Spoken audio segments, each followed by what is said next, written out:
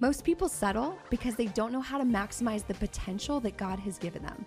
Welcome to the Thrive College podcast, where we help young leaders navigate the challenges and opportunities of their future and faith. Each episode, we'll be giving the mic to young leaders to ask tough questions to some of the world's most influential voices. We're excited you're here with us today. Let's dive in.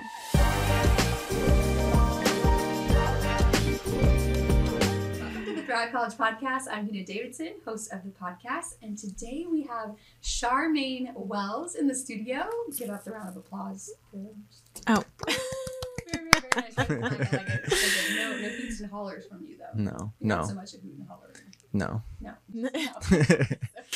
Well, Charmaine, give us a little bit of your background. I know you have a really fun journey into the music industry and then what you're doing nowadays. Yeah, wow, that's a lot. I know. Tell my life story. No big deal.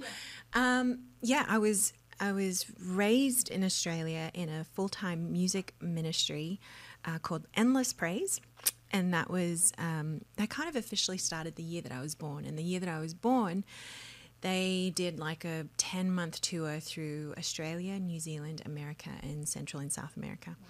And I think it was about, maybe 6 months into it that my parents found out they were pregnant with me. Wow. And they were like the managers, the leaders of this group, and they were like, do we cancel a whole tour? And they were so young and they were just so on fire for the Lord. I don't know if I would do this. Jesus, I'm sorry. But they were like, no, it says to go preach the gospel to all nations and tongues. It doesn't say except when you're pregnant. So they went out. And on the road, my mum was, I think she was about 6 months when they were in New Zealand. They told her that she was having twins and she freaked out because there wasn't ultrasounds. It wasn't like you could just walk into she didn't have any insurance. They were always on the road. So I ended up being born in the America part of the tour in West Covina, California. And like a week after I was born, my mum was back on the road with me, and it was a group of like 20 of them on the road. A lot of them were family, and my family in Australia didn't see me until I was about 5 or 6 months old. Wow. I know, is that crazy? So crazy. Now that I have kids of my own, I'm like, wow, that was crazy. How do you function, Mom, on the road? She's super young and full of energy, you know. Mm-hmm. So I think she could handle more than I did at 30, So fast forwarding in your story, yes. re-entered the music industry. Yeah, never thought that would ever come into play, my American citizenship. I have dual citizenship. Right. And so long story short, so many details. I got signed to a label in Nashville, Tennessee. And so that's when I moved. I was 16 years old. Wow. And my parents moved with me. I don't have any siblings. I have so many cousins, just 30 first cousins and 30-something second cousins or whatever. So, so moved, got signed, did the whole Christian artist, go on tours, all that sort of stuff for, I think, about 15 years. I don't know. My math's not great, but roughly about that. And it was through that I met this dude called Aaron Padilla. Mm-hmm. And he was on the road. We were both kids on the road. And we were just friends for years and years. And he moved out to California. And after a while, he started calling and he was like, hey, you should come visit this church. I think you'd really like it. And I was so confused. I was like, why? Do you want me to do a concert? What am I doing? He was like, just come and hang with us. And I was like, oh, come hang. Okay. But it took 3 years. And then eventually it worked out because I was always on the road, and that was it. I think the Lord was telling me this is where I needed to be, but it still took me a year to actually realize that. And back and forth from California to Tennessee for a year, and then after a year, the Lord was like, "This is it." And I met my husband, and it was actually because of you. Credit where credit is due. Thank you. Yeah, it was like a year into Bayside, and back then it was called The Shore, right? And college ministry, thank you. And yeah, he was supposed to be you were supposed to be interviewing me, I think. And you did the last minute switch. You were like, it'd be way more interesting if a guy is interviewing a girl, and you got me to come and talk about worship.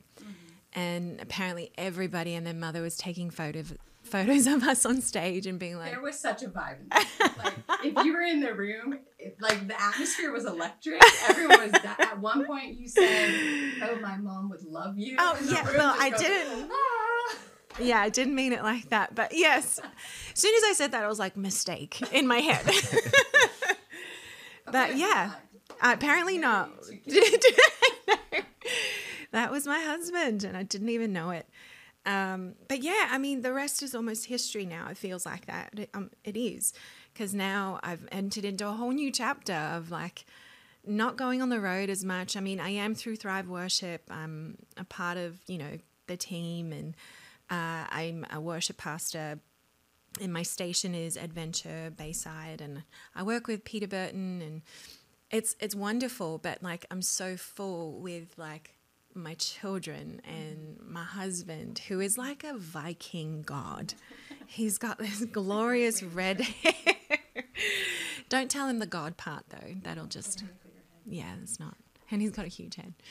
So, but yeah, that's just a little bit of me in a nutshell. Yeah. So fun. Well, today in the studio, we have Caleb Brilliante. Did I say it right? Yes, you did. I always like to emphasize like the brilliant, like you're so brilliant. That's what I What a great last name.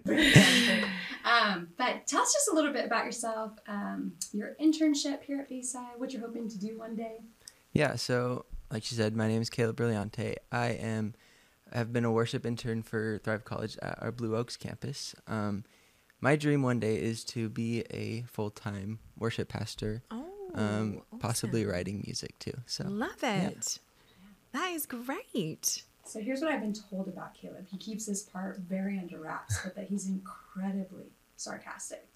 So I feel like maybe you just keep that on the down low. But I've walked past some hallway conversations and I'm like, who gave that zinger? That was Caleb. So yes, undertold part of your personality. That's great. Thanks for revealing it to the world. I know. Well, you and all of Australia would get along well.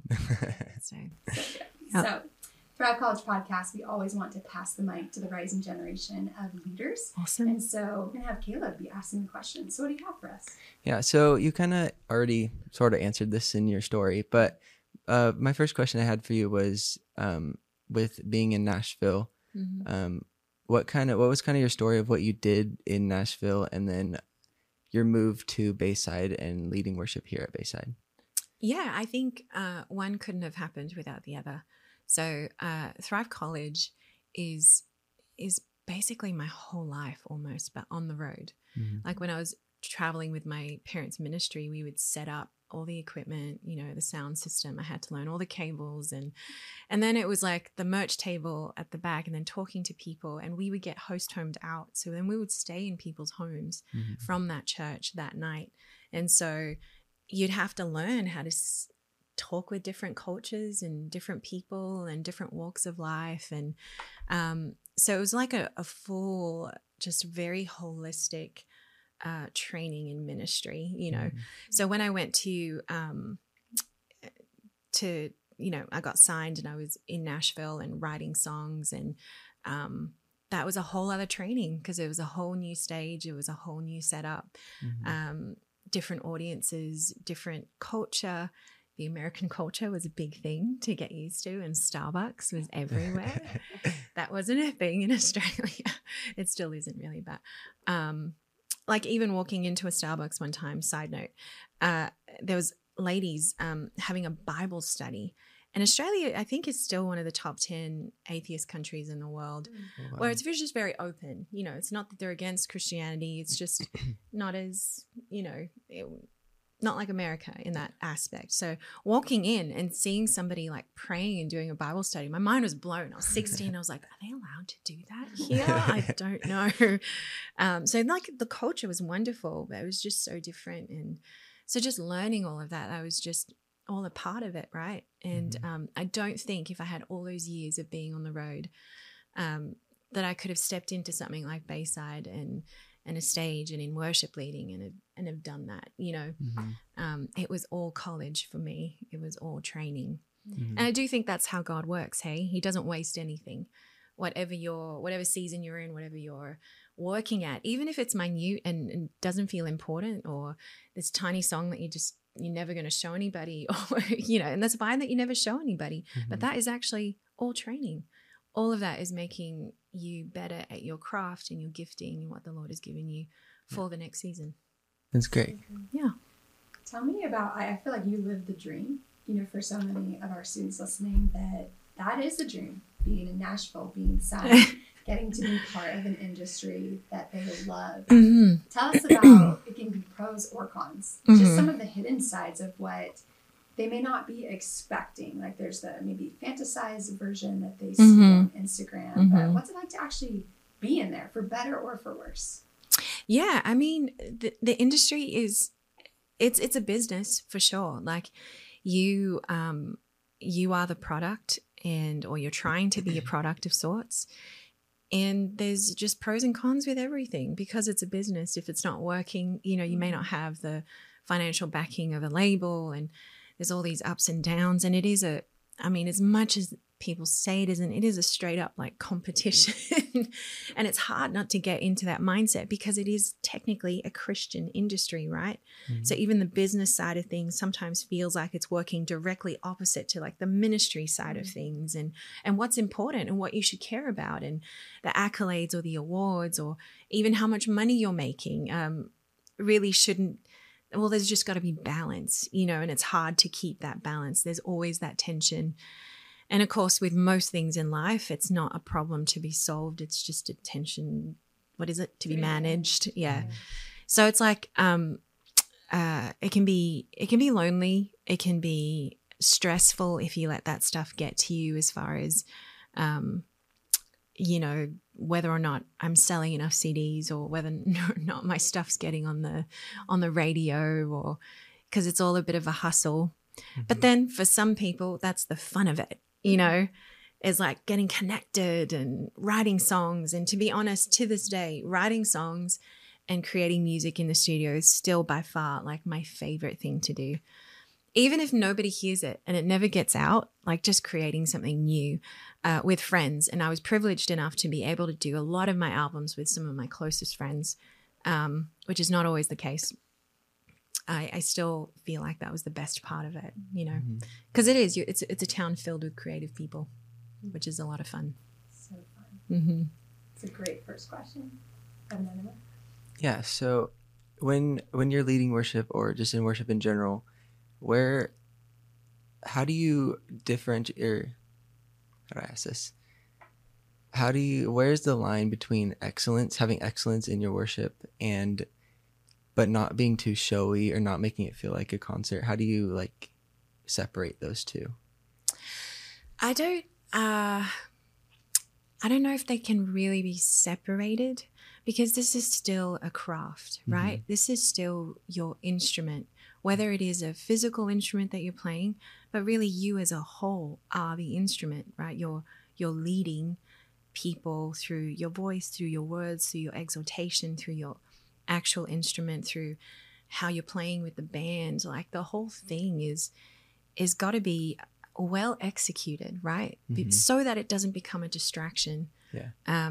So the more excellent you can be in how you sing your notes, whether it's in tune, whether you remember the words, which I never do sometimes.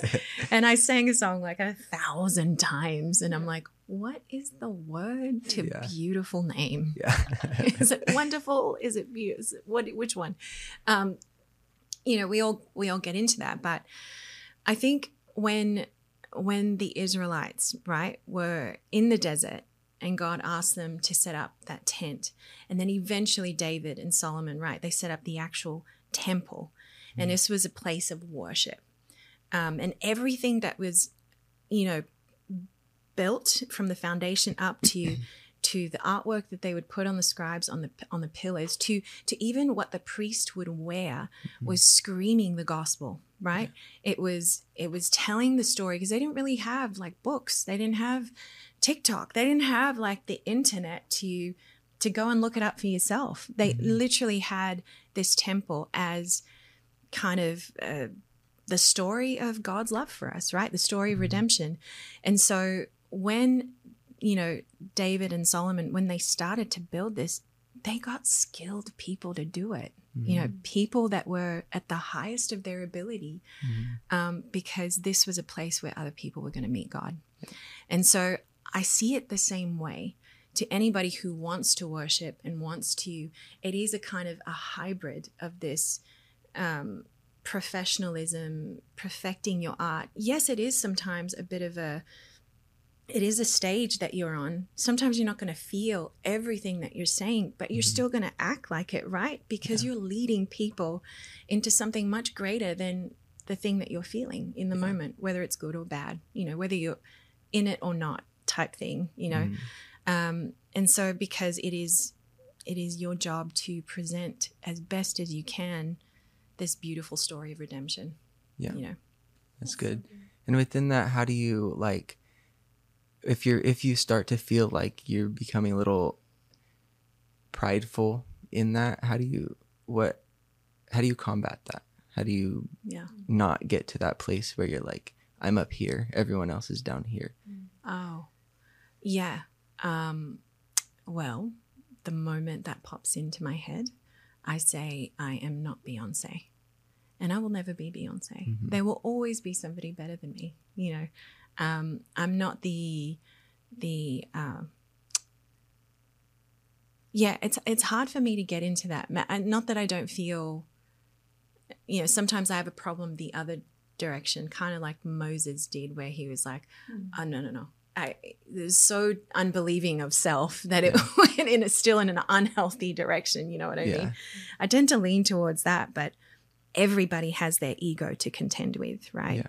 Because whether you're super insecure or super kind of think you're awesome, that's still ego. You know, that's still self-centered sort of. You're banking everything on you. You know, the truth of the matter is that I could sing a song, but it's the Spirit of God that's going to bring it alive in somebody's heart. Yeah. At the end of the day, I can't do that. You know, I'm still just like a vessel. I wouldn't stay too long in the wrestling of the ego. I would say if that pops up in your head, if you're wrestling with it, if there's competition, if there's the first thing you got to be aware of is that, hey, this is my insecurity, this is my ego. And the second thing to do is like, God, I need you to just take this. I need you to help me walk through this. And then keep the main thing, which is just doing the best that you can, and then using that for Him. That's so good. I feel like it's so interesting how, you know, whether we can go into error in opposite directions.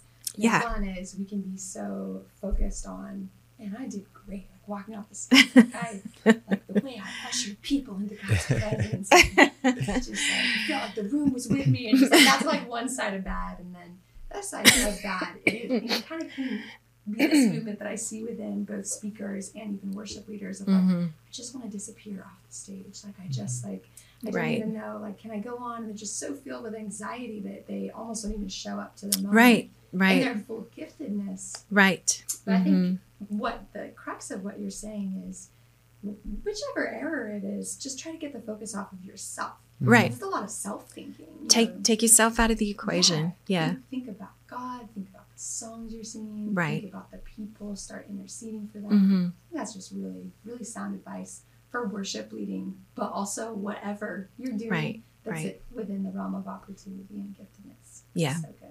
When I sing next to Melinda, I stay in my lane. Do you know what I mean? Like she is like the living Beyonce that we have at Bayside. You know, she's like, she can do things with her vocal ability. She can usher people into the presence of the Lord with like one note. Like it's amazing, you know? I stay in my lane. One time she did a run. We were in the car and we were on our way to a conference and we just got off the plane. So we were in the car and we were having some food and we're listening to music and she does this awesome run. I was like, oh, I'm going to try and do that too. I botched it in front of her. It was so embarrassing. And we both went silent and I was like, I'm just going to stay in my lane. And she was like, yes, sis. and we kept going on and we're great friends. Yeah. That's encouraging. Yeah. Like someone at your level, there's still someone to look to that you're thinking, like, oh, wow, they're further than I am. 1000%. But see, that's not to, here's the wonderful thing. There was this little boy amongst all the disciples that somehow managed to give his fish and loaves to Jesus. Mm-hmm. When Jesus was asking his disciples to do something nearly impossible. No, it was impossible. Mm-hmm. The disciples were taking the measurements. They were doing the numbers and they were like, a year's wages could not feed this multitude of people. And God was like, you need to feed them. So this little kid pops out of nowhere, whoever it was, maybe a brother of the disciples, whatever, and hands him his food. Like, that little guy is my encouragement, because whatever I have, no matter how small, if I give it to Jesus, he can feed multitudes. He can feed thousands of people. His spirit can go into the heart and turn a heart of stone into a heart of flesh if I give it to him. And so I'm like, man, I'm so happy to be around Melinda. She's so talented and so incredible. And the Lord is going to use her in a mighty way. And the Lord is equally going to use me in a mighty way too. So good. That's really good. Well, Charmaine, we always have one final question on the podcast. So this is a podcast for the rising generation of Christian leaders. Mm-hmm. So what is the one thing that you would say to a young Christian leader? Oh my gosh, the one thing. Wow. No pressure. Yeah, no pressure. Wish you would have give me this question like before. So sorry, I could have texted you that one. I'm like, oh, all the other ones you were happy to have spring. This one. Oh, okay. So just the one thing I would say to a young Christian leader. Mm-hmm. Oh my goodness. Oh, I feel like there are so many, but I have to say one thing. Oh my goodness. What would I want to hear? There are so many things at the top of my head. Yeah. I would say, man, there's so much work to be done. Nothing is wasted. Go after it. Mm.